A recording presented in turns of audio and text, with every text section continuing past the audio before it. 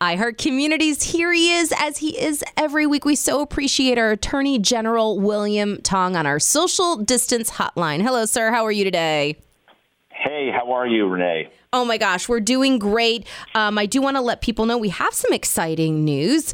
We are taking a little community access break next week. We're going to continue to update our sites at mycommunityaccess.com with great information from our community and Connecticut leaders such as our Attorney General. And then when we return, word on the street is that you might be making an appearance live in our socially acceptable and safety guidelines studio. I'm going to wear my mask, but I will be there. I can't wait. Attorney General Tong, we want to get some important information out there to our public right now as we're headed towards the holiday weekend. We know there's scams out there. We know that you and your department are running interference, trying to keep the Connecticut residents safe here. But what are some things you want people to, pay attention to as we do head into the holiday? What we really want people to pay attention to are the social distancing guidelines, mask wearing. Please stay safe. Connecticut is doing really well. We have not wasted our time and efforts with this public health emergency. Our response has been tops in the nation, and it's just a fact. We've bounced back better than almost everybody, and our rates of infection and hospitalizations have gone down precipitously from where they were. And we don't want to give up all of the progress that we've made. And so we've spent so much time, I joke, in my home prison. But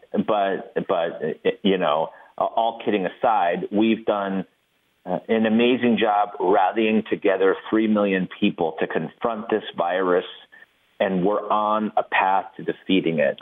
And nobody wants to give up all the ground we've gained. No one wants to go backward. I don't have to tell you that states outside of Connecticut, particularly in the Sun Belt, are going in the other direction. And so please, yes, it's the law. Wear your mask. You're required to wear a mask in public when you're engaged with other people. Yes, keep your public gatherings and social gatherings to as few a number of people as possible and within the governor's guidelines and executive orders.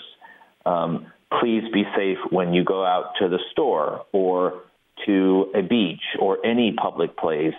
I'm not saying don't enjoy the holiday weekend. I'm just saying do as much as you can to stay safe and assume that the risk of transmission is still there, because it is. Yeah, we can't go back to a pre-pandemic mindset, right? We have to pay attention to move forward, because it is quite scary to see, and I should mention that we are chatting on Thursday, July 2nd. And I note that because yesterday it was released on July 1st that California is almost at 75% lockdown again. We can't afford it, number one. I don't think people mentally can handle it, number two. But that is why these travel advisories are in effect, not to punish anyone, but to keep people here in Connecticut safe. We have great places for people to visit, as to what you were just saying, and to enjoy responsibly. Our campgrounds are now open. Those are opening up, and everybody seems and appears to be paying attention. When parking lots get to capacity, there's a site that says, what's open in Connecticut. And, we do have all these protocols in place. And what we've learned, Attorney General Tong, through our interviews with you, is that, you meet with the governor every day. You have his ear, and you actually help execute these executive orders. Is there anything you can tell us, any, backup plans to scenarios where some privileges may or may not be taken from us? And not, I don't mean to say it like in such a negative way, but I mean, could we be rethinking bars opening? Could we be rethinking a lot of things as we head towards phase 3 because of what is going on in the nation? We rethink everything minute by minute, day by day. I mean, none of this is set in stone. And I think what has really served our state well is how cautious we've been.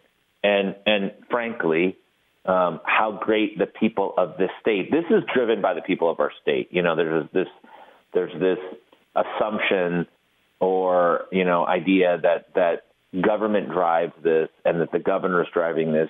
Yes, of course, the governor issues executive orders. Yes, of course, we work together on plans that promote public safety. But the public is demanding residents, citizens of our state are demanding that we be safe and cautious, and Connecticut has been served well by that. So I don't think anybody should assume that we aren't rethinking and revisiting everything based on the data that we see, and we're ready to make changes if we have to. The governor's been saying, if we have to, we will slow this down. We don't want to slow this down. We don't want to have to go backwards, but we will do what we have to do to keep people safe. And there's just no question about that. I must tell you, I see other states making different decisions. Many of my colleagues, I'm on the phone with them on other things. But many of my colleagues are in states in which they have taken a different tact, and I don't know how they make those decisions, honestly. I don't see and understand how you can't require and insist that people wear masks when the main risk from this virus is that it's airborne and a respiratory illness. So, I think people should assume that we're going to continue to look at the data and make changes as we have to. All right. And that's all we can do. There's no crystal ball, right? Now, as far as the Attorney General's office, you all have never stopped working, even though the courts may or may not have been open. How is that progressing, and how are our cases, if you will? I don't know that I'm trying to be cool and all, use legalese here, which I only know from Matlock, which I feel like I might have just said to everyone how old I am. But in any event, it's not as glamorous as Matlock. Well, I don't know if anyone would call Matlock glamorous. Or even Magnum PI. Okay. That was my dream when I was a kid. Oh, gosh. But how is that all progressing? And on a serious note, because there are cases, obviously, especially, cases that are of urgent matter. How is that still being handled? So everything that matters to us day to day. Yesterday, I had a big call about travel-related issues. This call wasn't about scams so much as people getting refunds and their money back and being treated fairly by travel providers and travel agents. So that's something that really matters to people, right? Day to day in their pocketbooks. They could be out a few hundred or a few $1,000s because of a change in plans due to the public health emergency. We talk a lot about making sure that people can vote in the August primary. And in the fall, we talk a lot about, the big stuff that we work on in this state, including I had a big call yesterday with other attorneys general about opioids and the major pharmaceutical distributors and Johnson & Johnson. That continues to be an important focus. And then it's been a big week and a half in the Supreme Court for the state of Connecticut and for the nation. The justices of the Supreme Court, I think, surprised a lot of people by stepping forward and honoring the rule of law and holding that members of our LGBTQ plus community and our gay and lesbian friends, neighbors, and family are entitled to protection under our nation's anti-discrimination laws in Title VII. I think we all assumed that was the case, but the justices made it clear. They made it clear that we're not going to mass deport hundreds of thousands of DACA recipients and young immigrants, many of whom are working and studying here in Connecticut. And they stood up for a woman's right to choose this week in a huge case. All three of those cases, Chief Justice Roberts stepped forward. He's seen as a real conservative. He is a real conservative, but he stepped forward and he said, look, I care very much about the institution, the Supreme Court, and the rule of law. And he led the way on those three cases. It's amazing. I mean, yeah, and I don't know what to say. I mean, that's fantastic. And Connecticut was in on all three of those cases. So it was our honor to work on those cases and to be a part of a multi-state coalition fighting for people's rights. And so this is all continuing. This is all the work that you've been doing. You've never stopped, you and your team. And I think, I don't know if I'm going to remember how big your team is in the office that you oversee. Isn't it something like 200 or 300 people? I don't know if I'm getting that right. 300 plus people in our office. That is amazing. And we say thank you to everybody who's been on the front line and working for us, and we appreciate it.